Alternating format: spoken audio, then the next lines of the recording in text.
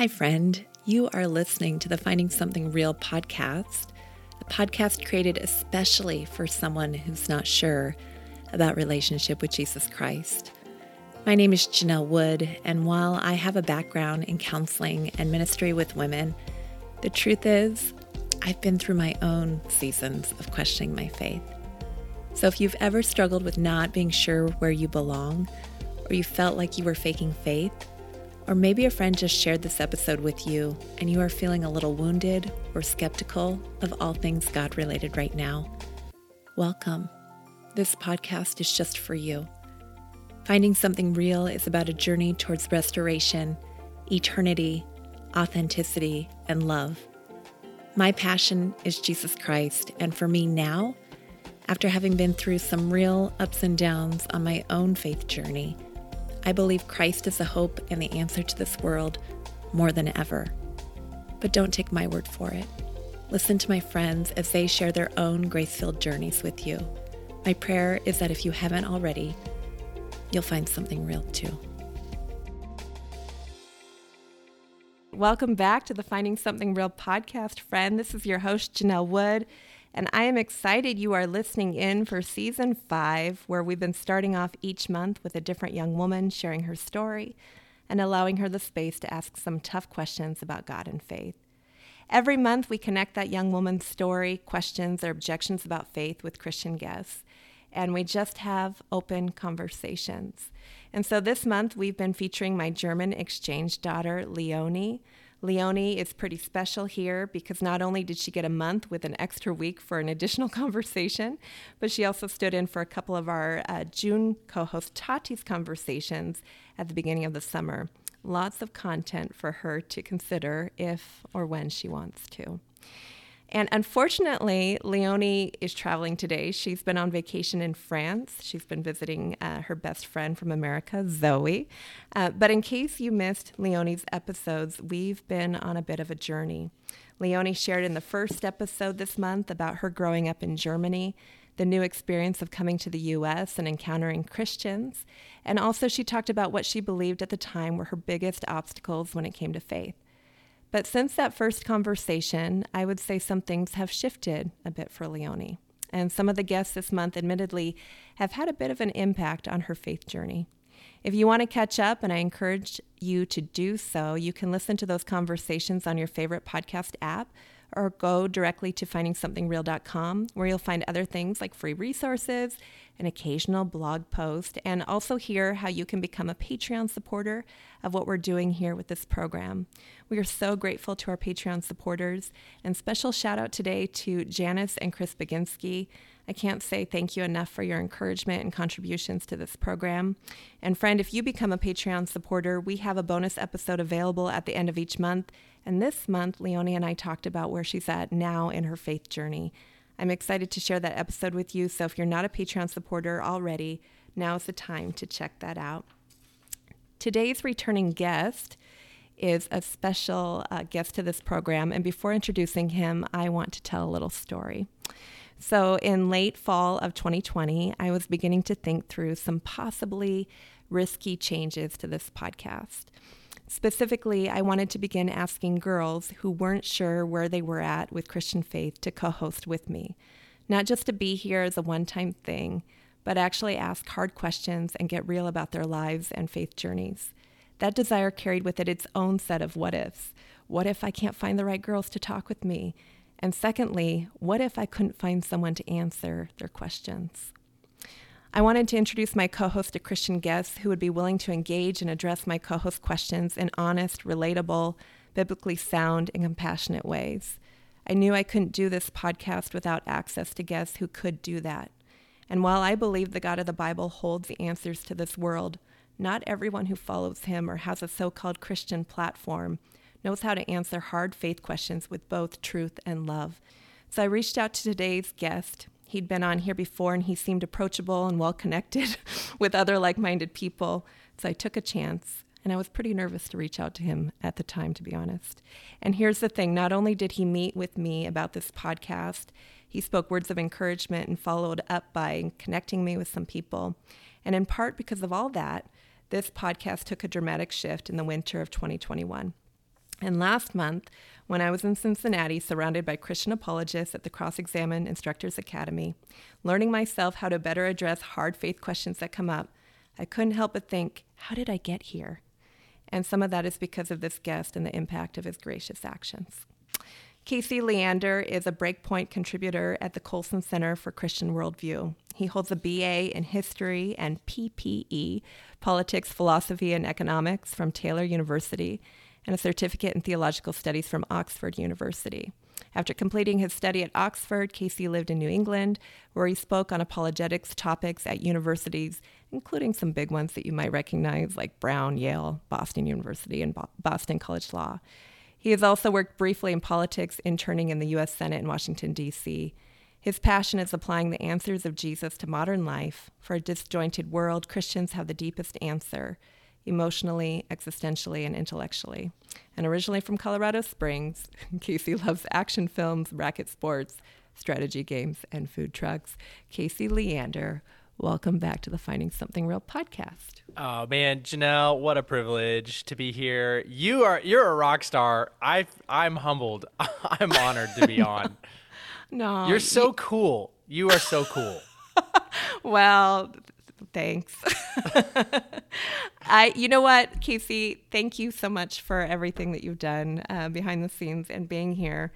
I do have a little thing I wanted to ask you, though. I'm surprised that your bio doesn't say the biggest thing that I know has changed in your life in the last year and a half-ish. Do you want to share something that's changed since definitely. I last talked to you? Definitely. Yeah, the biggest thing that's changed is meeting my wife, Hannah, and getting hitched. And honestly, it's like too big of a thing to put on just a measly bio, so... How did you two meet? We were set up by a friend, and against all odds, it actually worked. Well, that anything was going to come of this, but my friend, who actually, so we live on a college campus. My wife is a hall director. So that's where I'm coming to you live from, is a Christian liberal arts school. And I had a friend whose wife was a hall director. And so, I mean, setups never work. So we were both like, we'll just see. We'll just see how it goes. Showed up, we had a game night, and all of Hannah's friends were like watching us interact for the first time. So we were like, hello, just like super awkward. But then what happened is, so she's like a rock star on this campus where we live. And she had casually dropped that she spoke in chapel. So I drove away from that game night. I was going to visit a friend, 2 hours away, and this campus was on my way to that. So on the drive to see my friend, I listened to Hannah's chapel talk. And the first thing I heard, she gets up to speak, and the students just like go crazy. They're just like cheering and clapping and screaming for like 10 minutes. Like they can't get them to quiet down. And I was like, who is this girl? Oh my goodness. Like, so on the way back, I just was like, we just got to send it. I got to throw a Hail Mary.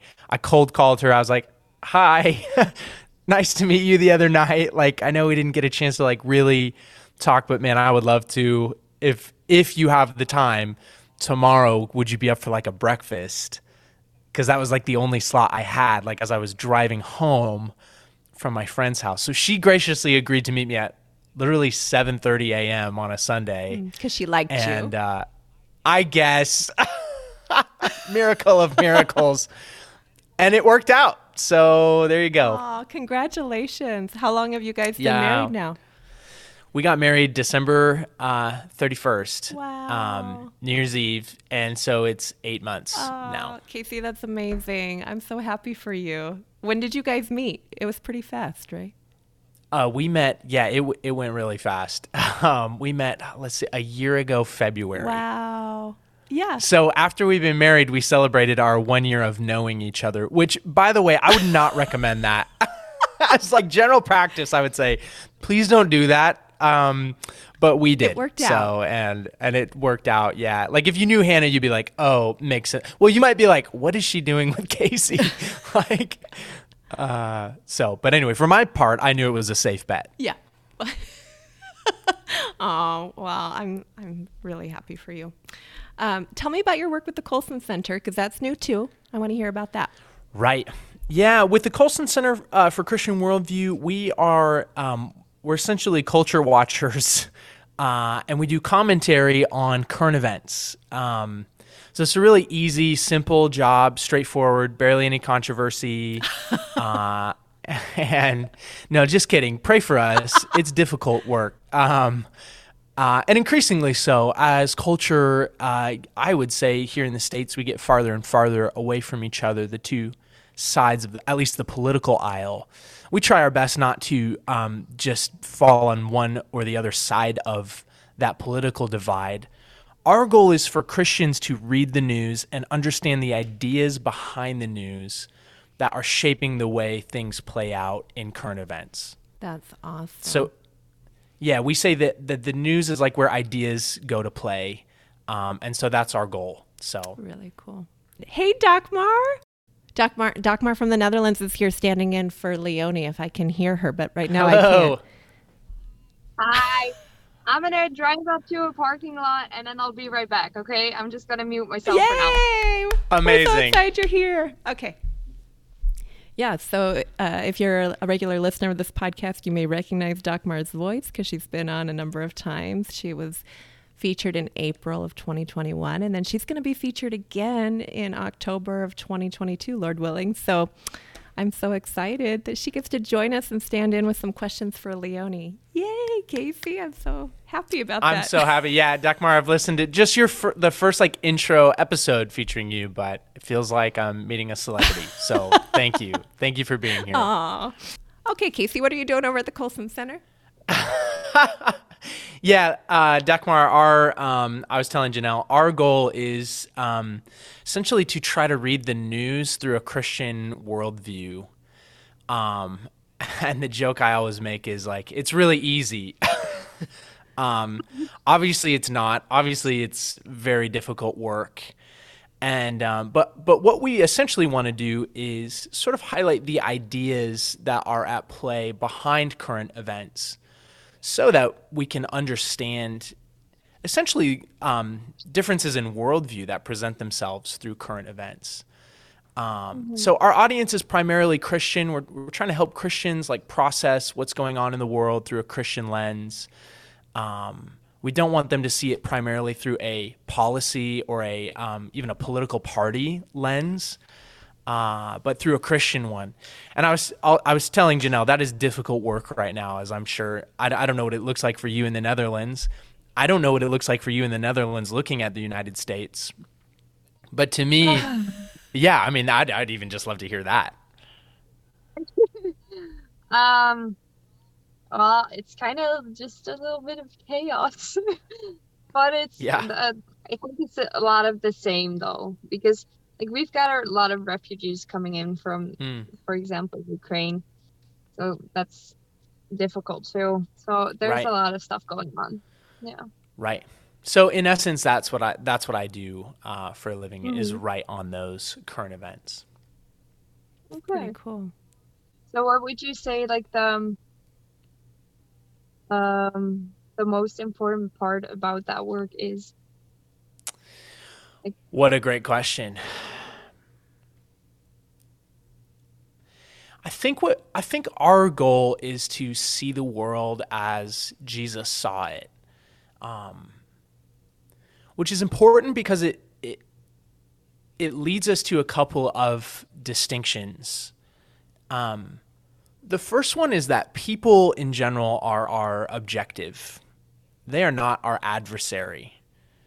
A Christian worldview is going to say, like in the book of Ephesians in the Bible, the Apostle Paul says, our battle is not against flesh and blood, in other words, other people. It's against the rulers and the authorities of this dark world. And he's referring to sort of the spiritual realm, that there are, it's like a war of ideas, and it's a spiritual battle first and foremost. And I think, first of all, that is massively important because human beings have a tendency to view each other as the ultimate enemy that we have, right? And you want to paint the people across from you politically or nationally as your primary opponent. But I think Jesus radically he turned that on its head.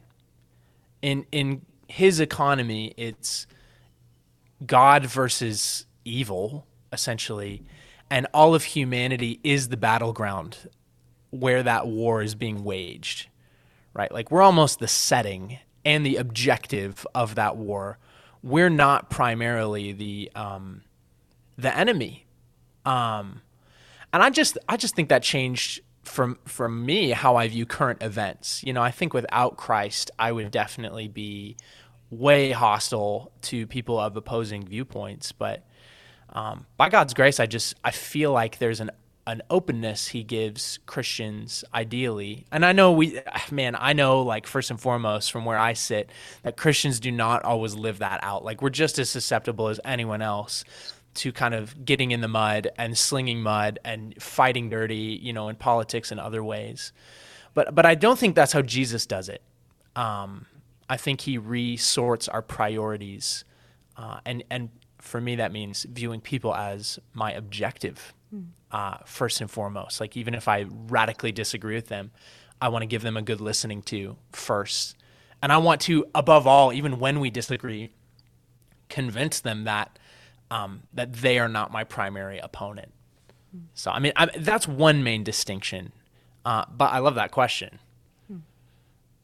So, if I understand correctly, what like is the purpose of your job, like of doing that, is to help people understand that it's not so much the people that are like, well, they're doing stuff wrong, but like their grace around it. Like, yes, stuff is going wrong, but it's not helpful to hate on people and do stuff like that. Yeah. I don't know. Yeah, definitely. I mean, I would say that's a huge part of it.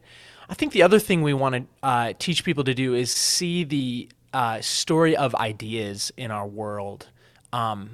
I had a professor at Oxford say this, and I quote him like ad nauseum because I think it's so profound. He said, "We're all under the influence of books we've never read."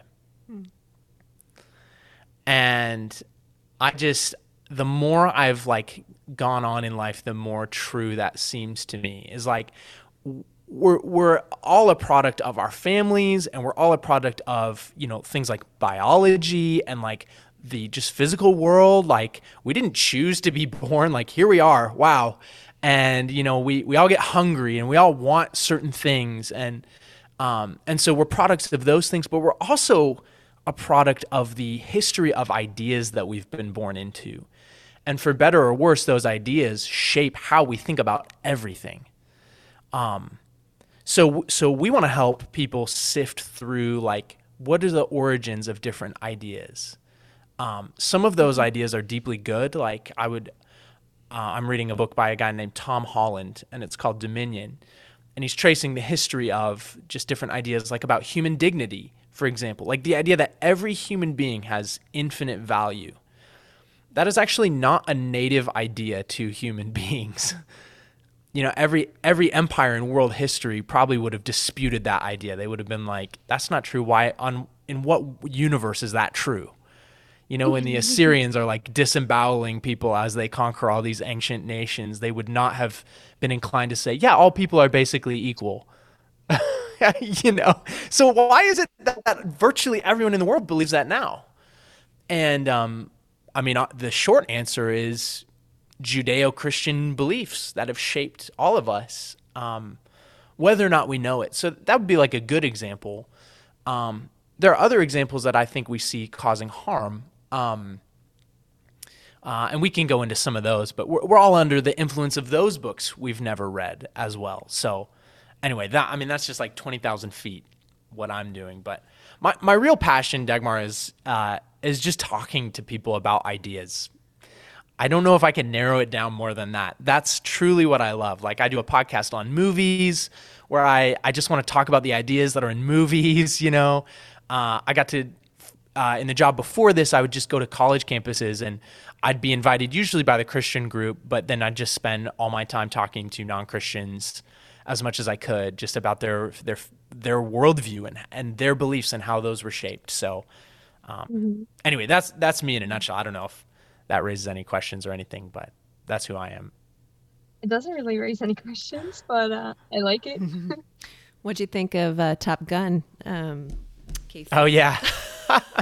we did a podcast on that one. Did you? What's the name of the podcast, and how can people find it? Selfish plug. It's called Cinema Snorkel, because we want to help people dive.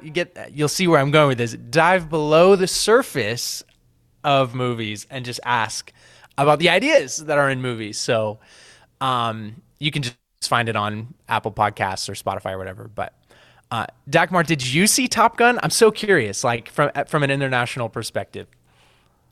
I didn't. It's the most American movie. Is it? Well, it's the air of Top Gun that was made in the 80s, right? Which is all about these like devil-may-care ace fighter pilots, right? Who are training to fight kind of a nebulous communist threat. But it's not really about the politics. It's about these like just fighter pilots. And they're just like playing volleyball on the beach and like doing reckless stunts in these F-16s. And it's just cool. Like it just set the standard for what is cool in this country. All right. It felt good. No, I haven't seen that one either, so I might have to watch them. Watch the new one because hands down the new one is the better movie. Yeah. Like I wouldn't always say that, but the new one is actually, it's a great movie. Aww. Yeah. And it's a unicorn in that I think most people in this country actually liked it. It wasn't polarizing. I think we could just come together and all kind of be like, yeah, Top Gun was pretty good, wasn't it? Yeah. Yeah. That's exactly what felt good about it. Like you could take anyone to it and you feel good at the end. Casey, pivoting a little bit, you shared previously on the podcast about your own faith journey. And one thing that I remember you said was God has no grandchildren. Can you remind me and whoever's listening what that means? Because I know, wasn't it your father who told you that when you were a teenager? Yeah, definitely. And I don't think he coined that phrase, but I definitely think he lives by it. So I was raised in a Christian home, and I had the huge privilege of watching two parents who were really serious about that, but it didn't mean that they were legalistic or bitter or stodgy. I mean, they're the most lively, life-giving people to this day that I know, and it filled them with grace and forgiveness and like a strong moral center that they passed on to us. So I first had the privilege of watching them walk really closely with Jesus and spend time with him. So that was huge. But my dad, when I was 14, kind of pulled me aside and was like, all right, son, it was like one of those, like, you're going to be a man now, son, like kind of, talks. And I was like, what's this? But he very American. Is it? Yeah, no, I believe that. I believe that. He just was like, listen, your mom and I love Jesus and we're Christians, and obviously our card's on the table. We want you to be a Christian. But if you were thinking about being a Christian just because we're Christians, don't. Like, don't even think about it. And Janelle, he did use that phrase, like God has no grandchildren. In essence, that every new generation of people chooses what they're going to do with the message of Jesus or even their ideas about God. And God is looking for that in each of our hearts, right? And it's not enough to just be raised in a tradition. Tradition can go awry. And it has to be a decision. Do I believe this or not? And so at age 14, my eyes were, just like huge, like, okay. But I really felt permission to like then pursue true answers about faith in my own way. And I think my parents were honest. Like they didn't want me to leave the faith. I think it would have been hard if I had. But he just made it very clear that he believed Christianity because he thought it was true and that he wanted me to come to the same conclusions and that I was free to essentially do that. I've heard young women on this podcast have shared with me like, hey, I grew up in a secular, in fact, Dagmar may have even shared something similar to this. Like I've grown up in a secular environment, like no one around me believes in this stuff. It would be a lot easier if other people believed. That's one of the things that Leonie and I just talked about in our last episode that's going to be on Patreon. Just like, where's the community here? You know, and I feel like Christian faith is better in community. It wasn't meant to be done alone. So what do you say? You've obviously had lots of conversations with non-believers, to the person who didn't grow up with faith and is now wrestling with it, going, yeah, but I can't do this alone. There needs to be other people around me. I think it's such a good question. I understand what that has to feel like. And I know I'm also coming from a position where still in my country, Christianity is a cultural force. Although increasingly it's not one that many Christians love to be associated with. So there, you know, we're wrestling with that tension too, in some ways. I guess the heart of it, though, like culture aside, is a question of design. You know, I really think people were made with a spiritual hunger on purpose. Every culture throughout all of human history has raised the question of God. In fact, we in the secular kind of West are the anomaly. We're in the 1% of human beings who, you know, in large numbers don't really believe in God. Every other human culture, you know, largely has, in different ways, they've felt that spiritual hunger and they've reached out sort of towards the divine. So I would argue that if God is real, I mean, he's put that hunger in us. And the first thing you need to ask is, you know, was I made for a relationship with God? So I would argue that no matter what your culture says, that each of us were actually made to know who God is and to hear from him and to reach out to him and to live our lives with an awareness of who he is. And no matter what we do, we can't really escape that hunger. You know, we can try to answer it in different ways, but that's a persistent human hunger. And then based on that, I think we need to formulate our answers of what do we do then? What do we do with that hunger? So I might say that people who love God are maybe closer than you think. It might be a very small percentage of a country, but in nearly every country there is a core of Christians who are there. And yeah, I would argue if it's true, then there's something to that belief, like there's fellowship to be had in that community. But, go ahead. Yeah, but what do you do with that, Dagmar? I mean, this isn't the first podcast, or I'm not the first Christian you've talked to. Like, what do you do with when I say all that? Like, how does that strike you? Well, actually, I visited Janelle 2 months ago. Oh, I thought you were going to say you visited that church that you checked out. No, I haven't. And we were talking because Janelle visited the Netherlands 2 years ago, I think. And they went to a church in a city like an hour away from here. So I had contact with them if they knew of a church close by that they felt like had a nice vibe to it for young people. Because what we see mostly around here is there are Christians, but most of them are old people. That's just a little bit the thing here. So we reached out and there was a church close by, and I don't know, ever since I came back, I've been kind of off the whole faith journey like these last 6 weeks. I don't know. I just kind of pushed it to the back of my mind, I guess. I don't know. But yeah. So I was also struggling with coming on today because I was like, yeah, but then I have to get it back into my mind. But I thought, well, let's do it anyway. So go ahead.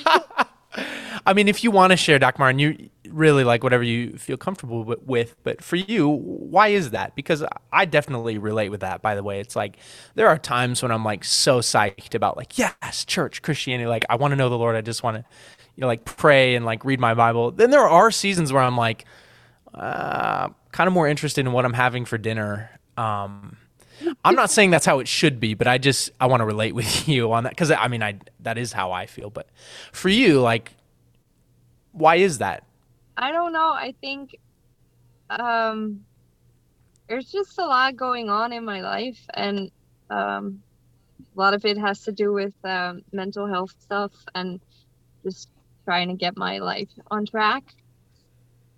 And I think a part of me just is like, if I commit to this, because I don't know if you heard like the part where I'm not a full-blown Christian, like I don't know everything, and of course you'll never know everything, but I just feel like if I fully commit to this, it's going to be taking up a lot of time that I already feel like I don't have enough.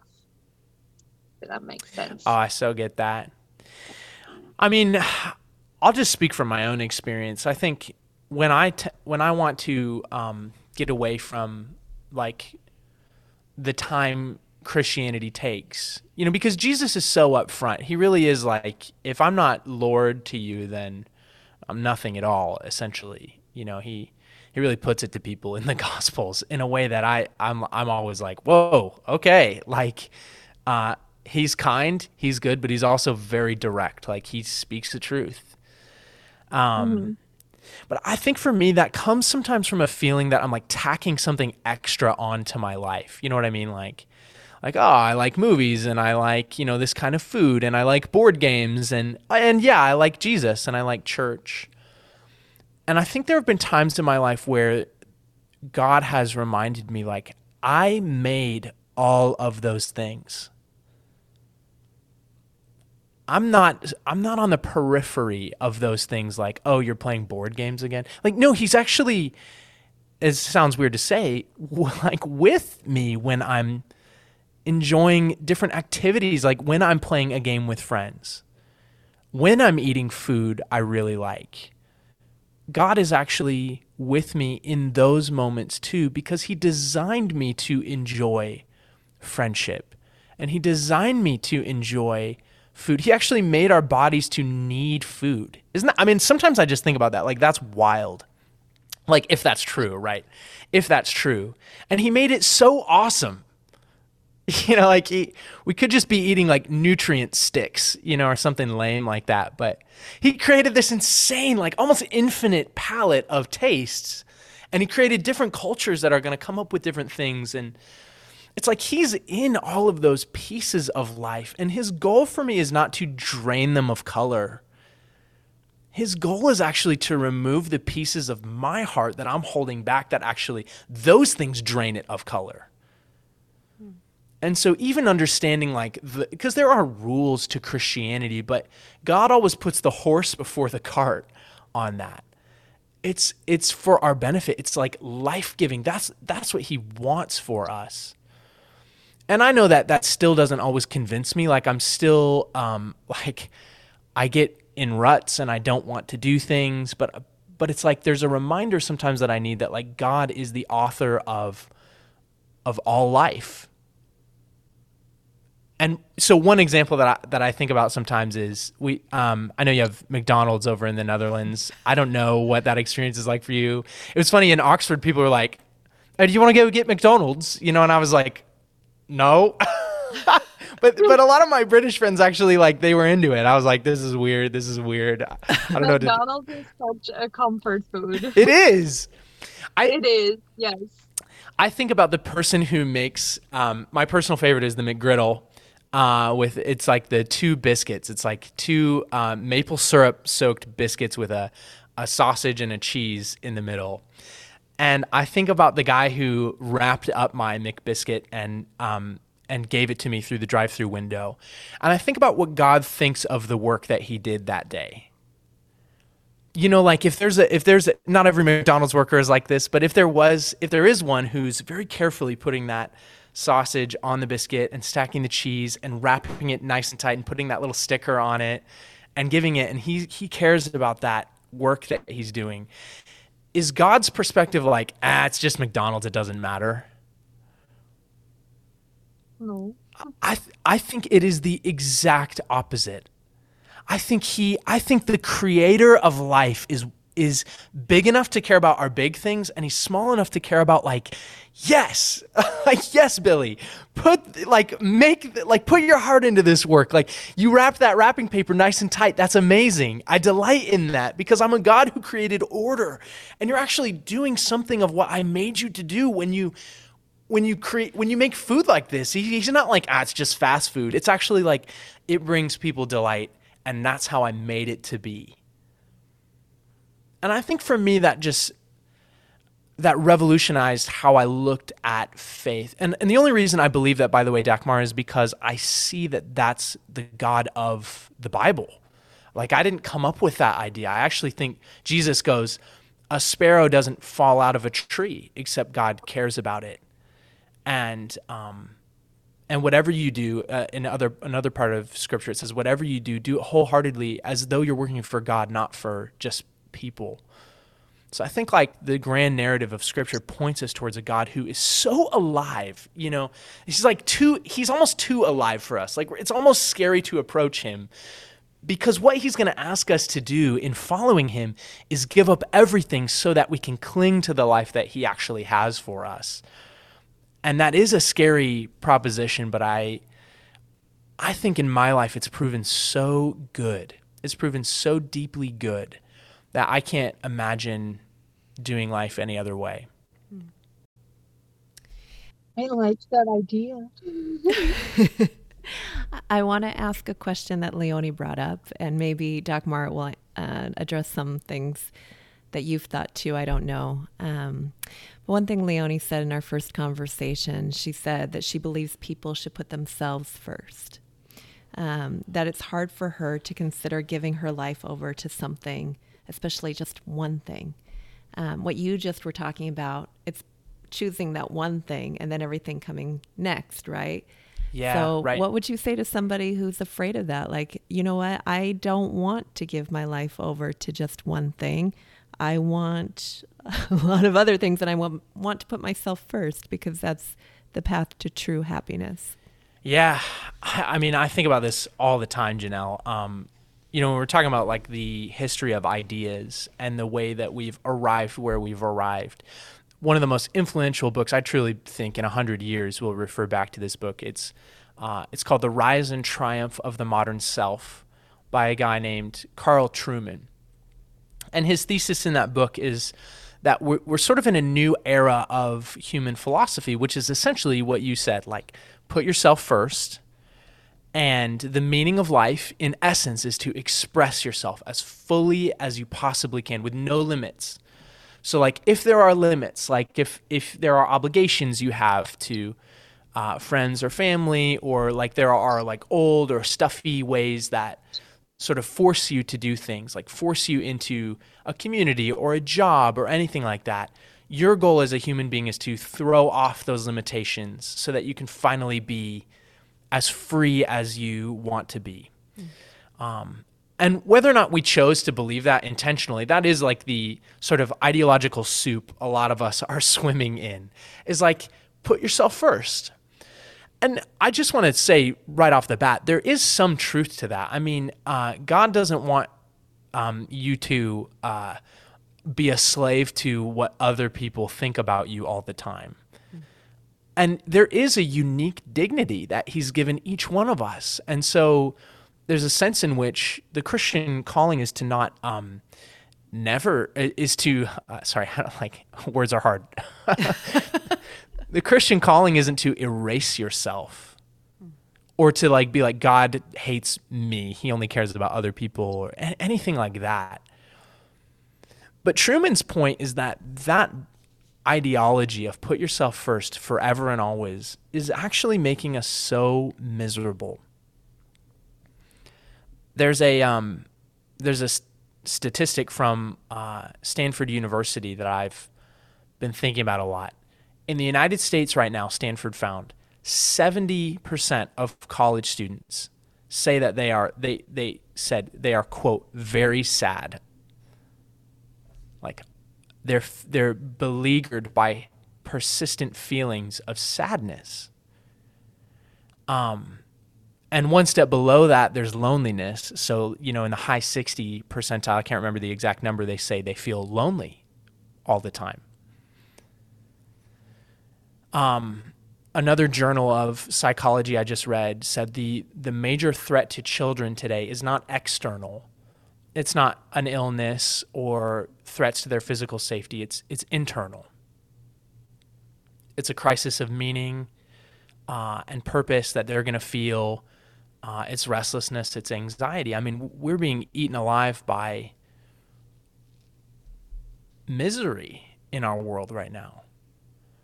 And I think the question I want to ask is, why? We are the most privileged people in the West, in the modern West. We're the most privileged people ever to walk the face of this planet. I mean, our big problem in this country is obesity. There's too much food. You tell that to any human being who's ever walked the earth before us, and their mouths would just drop open. It's inconceivable. It's like how we have so much plenty. We've achieved so much. And that is so not to say life is perfect. We still have to deal with a broken, fallen world, and our suffering matters to God. But my point is, why are we so miserable now when other cultures that had far less in terms of material possessions didn't seem to be racked by mental health issues like we are today? Isn't there also like a bit of there's less of a stigma around mental health now than there used to be before? Right. So isn't it possible that maybe a lot of people were suffering from the same things, but they concealed it? Oh, definitely. Yeah, I totally want to open that possibility. And that's within research, we're constantly asking what's causation and what's correlation, what's causing things. And the truth is just from the data, we're not gonna immediately be able to deduce what's a cause and what's an effect all the time. Mm-hmm. So I think you're right, Dagmar. There's a real sense in which, we're able to be open, but maybe the question I would want to ask then is, are having the opportunity to be open, are we seeing more people work through their issues and reach sort of catharsis or happiness that they're going for? I would hope the answer is yes, because I appreciate, and I think it's a very beneficial thing that we've destigmatized mental health issues so that people bring stuff to the light and we live in the light of truth. Actually, that's a beautiful thing. But I also see among a significant part of the population that it doesn't always work for them. Steven Pinker is an intellectual from Harvard University. He's a psychologist, social psychologist. And his book, Enlightenment Now, raises this same question. He says, every leading cause of death has declined over the last 50 or so years, except for self-harm and people taking their own lives. And so I think for me, that question remains unresolved. But one thing I just want to present as maybe a potential answer is that our leading philosophy of live for yourself above all else isn't actually working for us. I just want to hypothesize that. And I know that that's a very unpopular cultural opinion. It's I feel the weight of that. But I think we have to ask it if we're going to be objective about the consequences of our ideas. I think that's a question we all need to grapple with very seriously. Because I do think that there are some answers from psychology, people are happy when they're altruistic, when they actually view their purpose in life as serving others. That presents purpose in life, which is at the core of our mental health and our happiness. It's a core component. We can't live life without purpose. And our purpose often comes from other people, right? So any philosophy that tells us to prioritize ourselves to the exclusion of other people is going to be tough to reconcile with that happiness. But I would just say, as a Christian, let's take it one step further and say, what do we think the purpose of all of human life is? Does anything really matter? And I think in my own journey. Is there a purpose to life? Oh, yeah, sorry. Say that again. Is there a purpose to all human life? Yes. I want to qualify that and say, I believe yes, but I honestly think it's stronger than that. I think whether or not I thought there was, I think the answer is yes. And I think that purpose cannot be found without God in the picture. I'm not saying that people who don't know God don't live purposeful lives. So hear me on that. I think no matter what we do, we can't escape the purpose that there is to life.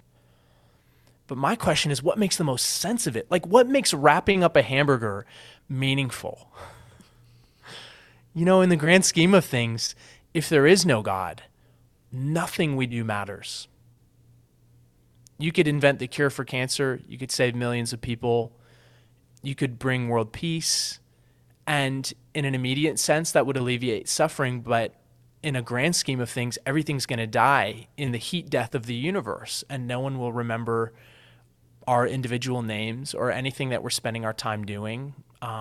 This podcast or anything, really. You could get your education. You could meet the love of your life. And in 1,000 years, no one will care without God.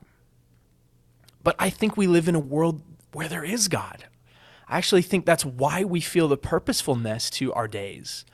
And I think in a world where there is God, then everything we do has meaning. Every little thing, wrapping up a hamburger, being with friends, like honestly listening to a friend. God is with us in those moments. He sees, he cares. And actually, he's moving all of human history towards a future in which there is no more death or pain or suffering. We're reconciled. Like, Janelle, what's the first word of your Finding Something Real acronym? Is it reconciliation? Oh, it's restoration. Restoration. That future gives purpose to every single thing I do. When I talk to another person, I'm talking to an immortal soul that I'm designed to spend eternity with, doing a lot of the same things we do here on earth. You know, it's like those things matter. So I know I've just talked like a ton, but for me, Dagmar, like that's the end game. Like that's the ground level. Life has meaning. Life has purpose. Your life has purpose. Specifically, regardless of what you do or don't do for humanity, your life has purpose. And I think culture, in a broad sense, is finding the emptiness of living out all of our dreams, but still not knowing like what any of it is actually for at the end of the day. I'm watching your face and I know you're processing, but I'd love to hear your thoughts on that before I ask the next question, Dagmar. Yeah. I guess it is. I mean, of course, everyone knows that they have to find like a purpose in life. And for everyone, that's different. And I do hope in some way, maybe in some way, I hope that it's not true, because that means that I can be as big of a as I want and there's not going to be any consequences. I don't fully believe that, but like there's some part of me that's like, Yeah. But then, I mean, nobody wants to be like right? Yeah. Everybody wants to have like everybody wants to be as good as they can be. This art, I guess. I can only speak from my experience on that, because I wrestle with, like, I tend to be, I'm the oldest child in my family. Like, I want to do everything right. I want to not fall below the expectations set for me, you know, all those things. I also want to change the world. Like, I'm a true millennial in that sense. Like, you know, I grew up believing like, yeah, we can do it. We honestly can do it. It's interesting watching millennials process that now in our late 20s and 30s. And, you know, we have kids or we don't, or we're at our career or we're not. You know, it's like, what do we do with that sort of optimism that we all had? Like, how are we grappling with it? And I don't know. Just for me, the heart of the gospel is removing that pressure from our shoulders. We think it's the opposite, like in two ways. One, we think if there is a God, then surely he's angry and disappointed at us. I think in our heart of hearts, a lot of people are worried about that. I think a lot of Christians are not actually going to the Bible for their answers to that question. They're just living into whatever their parents said or whatever the culture around them believes. And that leads to kind of an unhealthy sense in which there's a performance mentality. So I think a lot of people are in that, but I don't think that's the truth of who God is and what he wants for us. I actually think the gospel's answer is to say, yeah, you already messed up. Like you already messed up bigger than you're able to fix. Mm-hmm. And when we come to grips with that, we might not be the worst person in the world, but we're not being compared to the other people in the world. We're being compared to who we're meant to be. And we all know that we've failed that. And God actually says, I know. And I love you anyway. And so it's okay. Like, man, Jesus says, my yoke is easy and my burden is light. Come to me, all you who are weary and heavy laden, and I will give rest for your souls. So when I'm feeling like burdened by that, and I feel like this like little voice in my head go like, God's disappointed at you, what I need to remember is what he himself has told me, which is come back. Just come back, like lay that burden down. But the other side of that is like, if there is no God, is the pressure really any less in that way? I think living out our dreams sounds liberating. And again, there's a version of it that is good. I appreciate. Like, we're meant to actually serve and honor God in our individual, unique ways. And that looks so different for everyone. And there's a joy of discovering that. But when we take that journey and we're like, I can only be like fulfilled if I live out my dreams.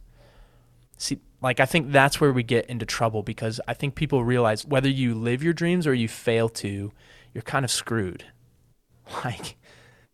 Like the number of celebrities who are like, I have everything I've ever wanted and it sucks and I'm miserable is a huge list.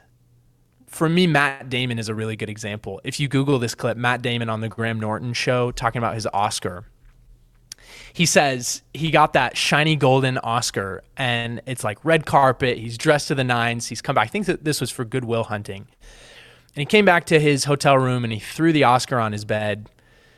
And his first thought was, thank God I didn't like screw anyone over to get this Oscar because it's not worth it.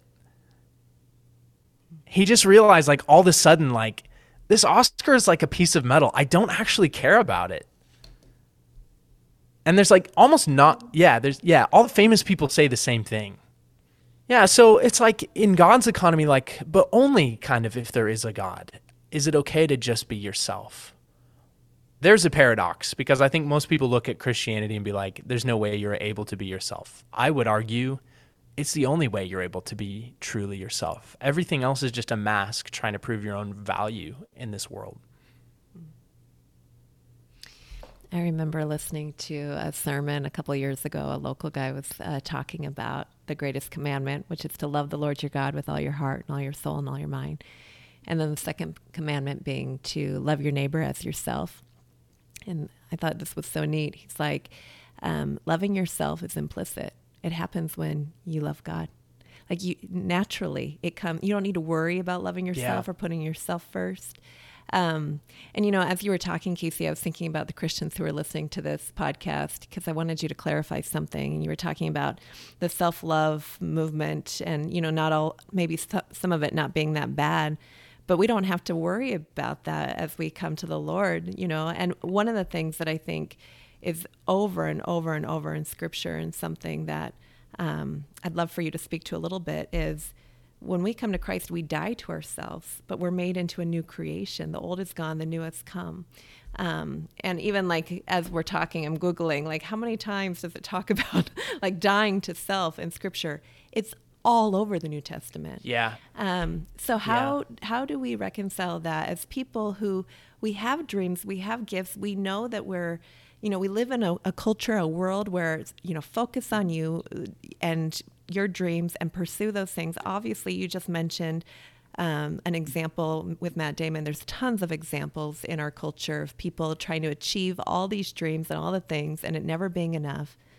How do we die to ourselves? How is that attractive? Why do you follow Jesus? I guess that's the bottom line. Yeah. It's a good question to get into the nitty-gritty of things. I mean, one way that you can look at it is how you feel about your loved ones. Like, I have 2 younger sisters, and one of them is just a baby. She's just 17, and it blows my mind. I'm 12 years older than her, and now she's like a young woman. If she ever came to me and just said, gosh, I hate myself, I wouldn't be like, good, that's in line with like your puniness in the face of who God is. Yeah, I would be like, no, no, I love you. I love you. I see who you are. Oh my gosh, like, stop it. Like, no, take care of yourself. Like, I love you. If I were in charge of your life, I would just try to make sure that you treat yourself enough, it's like, I really care about you. Like, surrendering yourself to the care of someone who genuinely loves you and wants your best interest is not death, it's life. The truth is, every human being is going to fall short of that, but we see glimpses of it in each other. And so I think that's why God gave us that metaphor, is like, if you die to yourself, it's like a true loved one caring for you in their best moments. And that's how we actually find the balance. Because if one of my sisters came to me and they were also dealing with something that I knew was destructive for them, like they were wrestling with alcoholism or something, like it was like they were going down a path that I knew was destructive.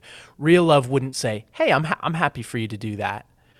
Real love would say, heck no, stop it. Like you have value. Don't do destructive things, in your life. Like, I'm not going to sit by and I'm not going to force you to do anything, but I'd be stupid to not tell you, like, I care about you. Please, like, change your path. The difference is when you're in those behaviors, and I've been in different places in my life that are not good for me. You know what I mean? It's very hard to see it in the moment.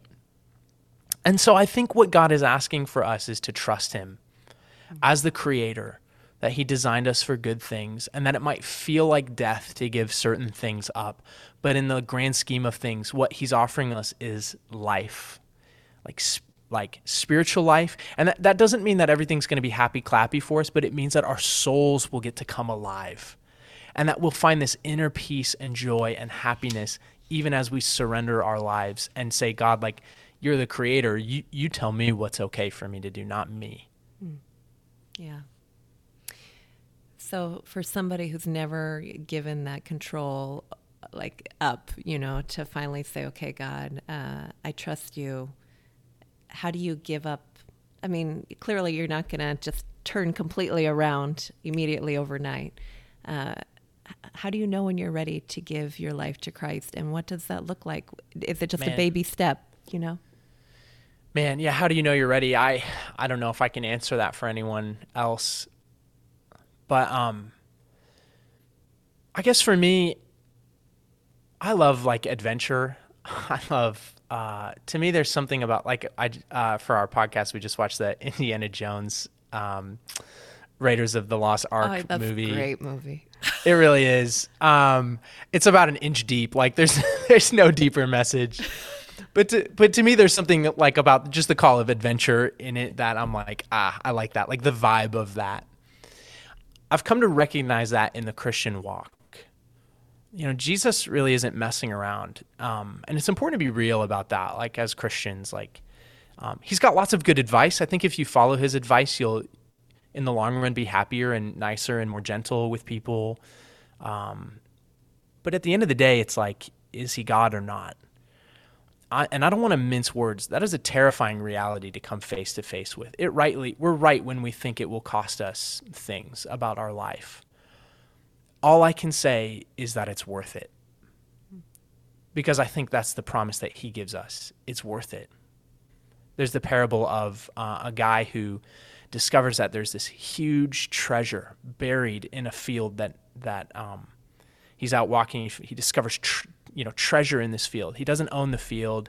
It's beyond his pay grade. And so Jesus says the kingdom of heaven is like that guy going and selling literally everything else he owns so that he can put a down payment on that field and go dig up the treasure and end up richer than he thought he was going to be. And Jesus is like, real life is like that. You have to give up actually certain things that you think are going to make you happy, but in the end, it's worth it. Knowing the God who made you is worth it. And so I would echo that. I mean, Janelle, we're talking about getting married. I know one major question asked by every young person in the world is, what about sex and sexuality? There's a lot there. I almost don't want to open that can of worms, but I would just say like... Doc Bart's like, if you're not going to open it, I will. Yeah, I mean, I'm happy to go there. My wife, I don't think we talked about this actually. It's a huge part of our story. She's 32, I'm 29, and actually this doesn't make us more holy or anything. But neither of us had slept with anyone before we met each other and got married, and that was really difficult. That was not an easy path to walk. But there's one really concrete example where I can just say it's worth it. And it'd be worth it if Hannah and I had never met. Because the point is, the purpose of our lives is not sex. It's so much better than that. It's bigger than that. I know that sounds like such a counterintuitive message. But I mean, again, we could just look at the state of broader culture. We're in the most sexually liberated era in modern history ever. You can do anything you want, basically. And we're miserable. It's actually not making us happy. You can actually have a lot of sex and find no intimacy there. And what we really crave isn't sex, it's intimacy. It's relationship with other people. And focusing on sex as the sole purpose of our lives is actually isolating people because they view all relationships as inherently sexual, or else they're not worth it. Nothing could be further from the truth. The vast majority of our happiness in this world comes from what C.S. Lewis calls just genuine platonic affection between people. And I found that to be true in my life. If I had, again, never met Hannah, I would be sad. But I would say it's worth it to at least adhere to what God asks of Christians in that way. And the alternative actually wouldn't make me more happy. I'm very convinced of that. And that's not to say, again, it's all of this needs a caveat. Some people are not Christians. They're sleeping with whoever they want to sleep with, and they feel very happy in an immediate sense in that way. So it's not that sex isn't a gift that God's given humanity that won't make us happy sometimes in the moment. My question is, what's the deeper purpose of your life? Because if you reject God's calling for deeper purpose, you're not going to find lasting happiness in any of those more immediate sources of gratification that we're looking for. Wow. Oh. What would you say to somebody who's like, well, you know what, I've already set up, so that's You're in good company. We all have. That's the beauty of it. None of us have done this right. My wife and I did not do it perfectly. Before we got married, none of us are, in America, we're really, there's this reckoning with this so-called purity culture.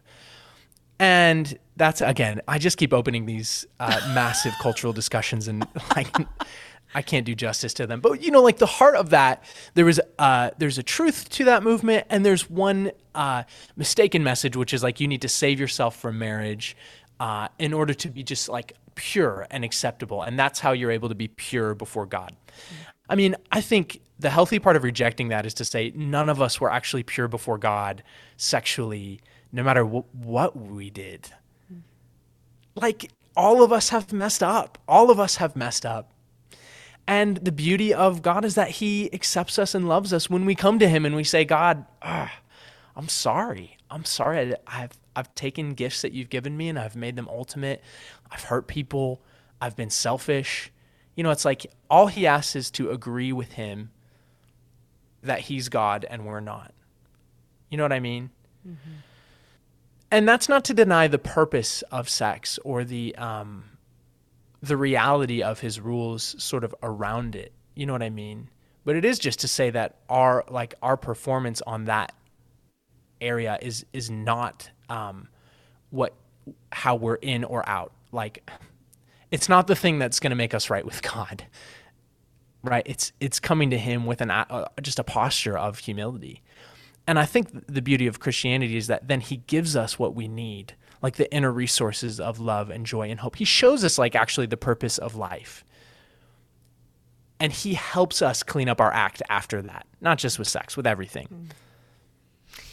So I want to ask you one follow-up question to that, and then the final question, which you're familiar with. And Dagmar, I know she's driving, but if she has any final thoughts, I'd love for her to add them here in a minute. But I think I'm going to share something a little vulnerable. So I was in college and, had loved Jesus from the time I was a little girl.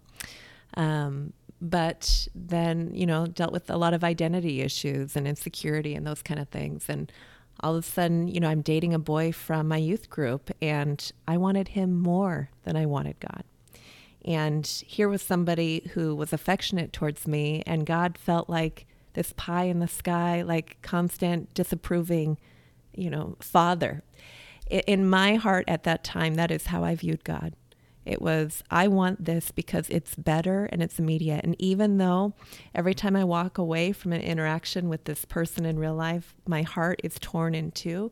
In the moment, it feels good. I enjoy time with him, and he's physically present with me. So for somebody right now who's listening, maybe the girl who's driving right now or the one who's listening later, Leonie, I see you and I love you.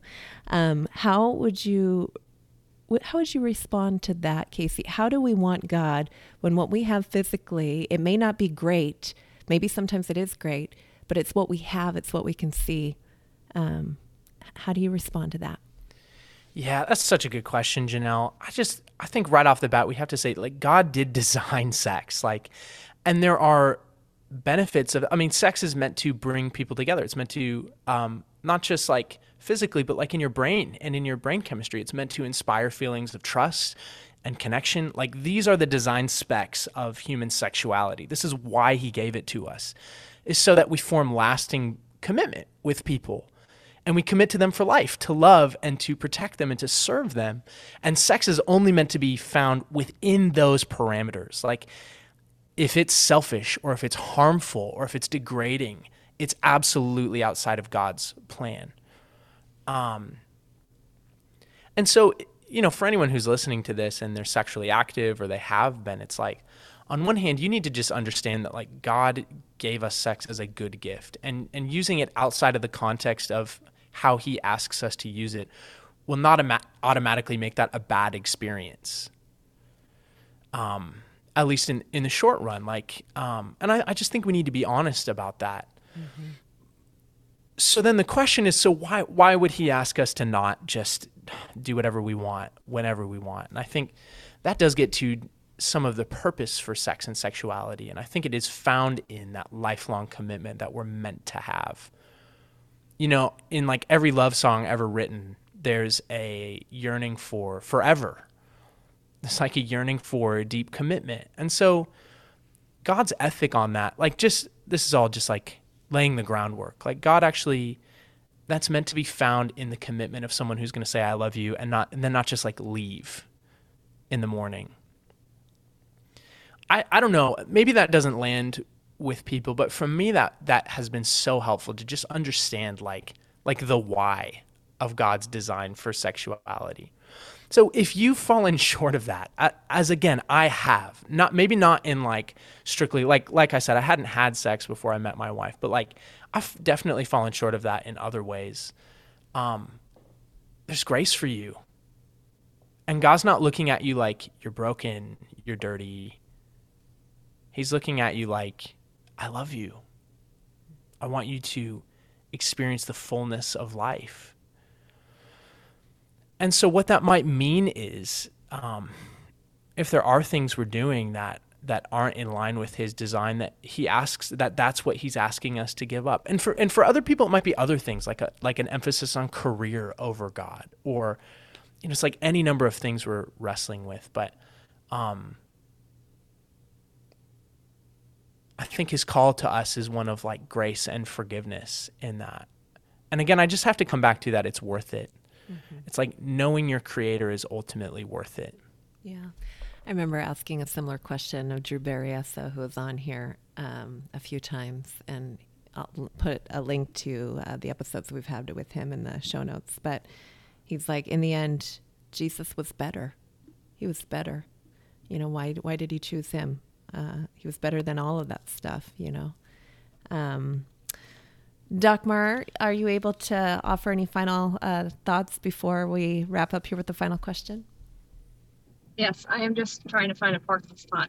I just arrived, but how's parking in the Netherlands? Just while we're on that, good. Well, I live on a campsite, so depending on how many people are currently at the park site, it's different. So, for example, right now I have to park on grass because all these Germans have taken my parking spot. The Germans. The Germans. When I got back from my year at Oxford, I mean, the main thing I was like, thank you, Lord. It's like, I can park my car. Like, it's just easy. There's just land and parking everywhere. Maybe too many parking lots, to be honest, in America, but whatever. Well, we have a lot of paid parking. So sorry, I didn't mean to interrupt your question. No. No, it's good. What are my final thoughts? I've just been kind of listening, and I don't know. I guess a lot of it is kind of similar to what Yulia Ortega said in like a previous episode. I don't know. It's just hard. Like Janelle said, like giving up control if you've never like given up that control. Like I know that clinging to that control is like not helping me at all, but I just can't seem to let go, which is difficult. But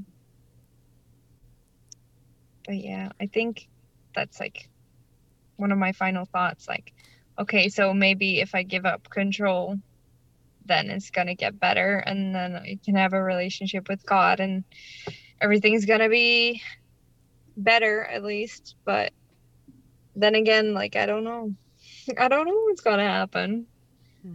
Yeah, I think that's fair. I mean, I really think that boils it down to like the lowest common denominator, and that's just true for all of us. Like we don't know what's gonna happen. If God is real, he could ask us to go do any number of things, like, you know, Mother Teresa. I think of Mother Teresa, and she kind of haunts my dreams a little bit. Like, she lived her whole life in Calcutta, like serving the poor. And, you know, theoretically, God could ask me to go do something like that. I don't think he does ask every single person, but it's like the equivalent of that in my life. He might. So I understand that. And I think it's good, Dagmar, that you're like just wrestling with that on the nose, because Jesus does say, count the cost of discipleship. Yeah. Yeah. It's just also that, like, I've been reading a little bit of the Bible with Janelle. Well, it's been a while. But it's also like that they said in the Gospel of John that God said, like, if you, like, know me and you push me away, then, like, that's it. Okay, bye. Not really like that, but, like, you know, you have to come to him to get that grace and that forgiveness and everything. And that's kind of, like, hard that if I feel like I'm at this crossroad, like, I can now choose to turn back or go all in, but I kind of feel like I'm stuck here because I don't know where to go. Yeah, it's hard. I get that. One analogy for faith that I've had is rappelling off a cliff.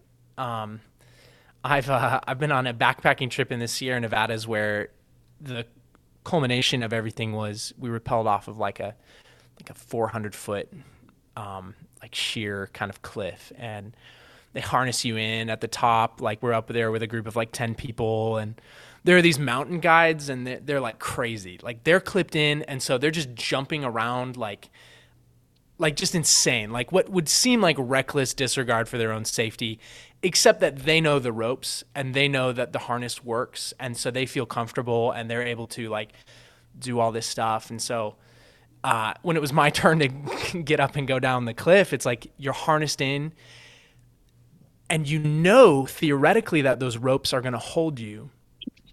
Like, again, you're watching other people do it, and they're even telling you, like, don't worry, bro, we could rappel like a minivan off the side of this cliff, no problem, with these anchors and these ropes. So it's like intellectually, it's like, okay, I'm pretty convinced that this is trustworthy. It's like I wasn't an idiot. Like I asked questions, it's like I didn't want to just do a blind rappel off the cliff and just trust any Yahoo who's like, yeah, trust me, man. Like I put some ropes up, like just rappel off this cliff. It's like, no, okay, this is trustworthy. There's an intellectual side I needed to answer. But when it came down to it, it's like you're just standing there on top of the cliff. You don't feel safe. And it is terrifying. And I've done this rappel a few times. The first time I did it, I lingered at the top. I was like so terrified. You're all the weight's on your two legs. So you don't feel the ropes holding you. But what happens is the guides say, all right, start backing up, back up. And as you move down the side of this cliff, the harness you're in then starts to take more of the weight, not just your own legs. And that's when you start to feel safe on that cliff. It's the sensation of like trusting your weight on the ropes and realizing they're going to hold you. It's actually okay.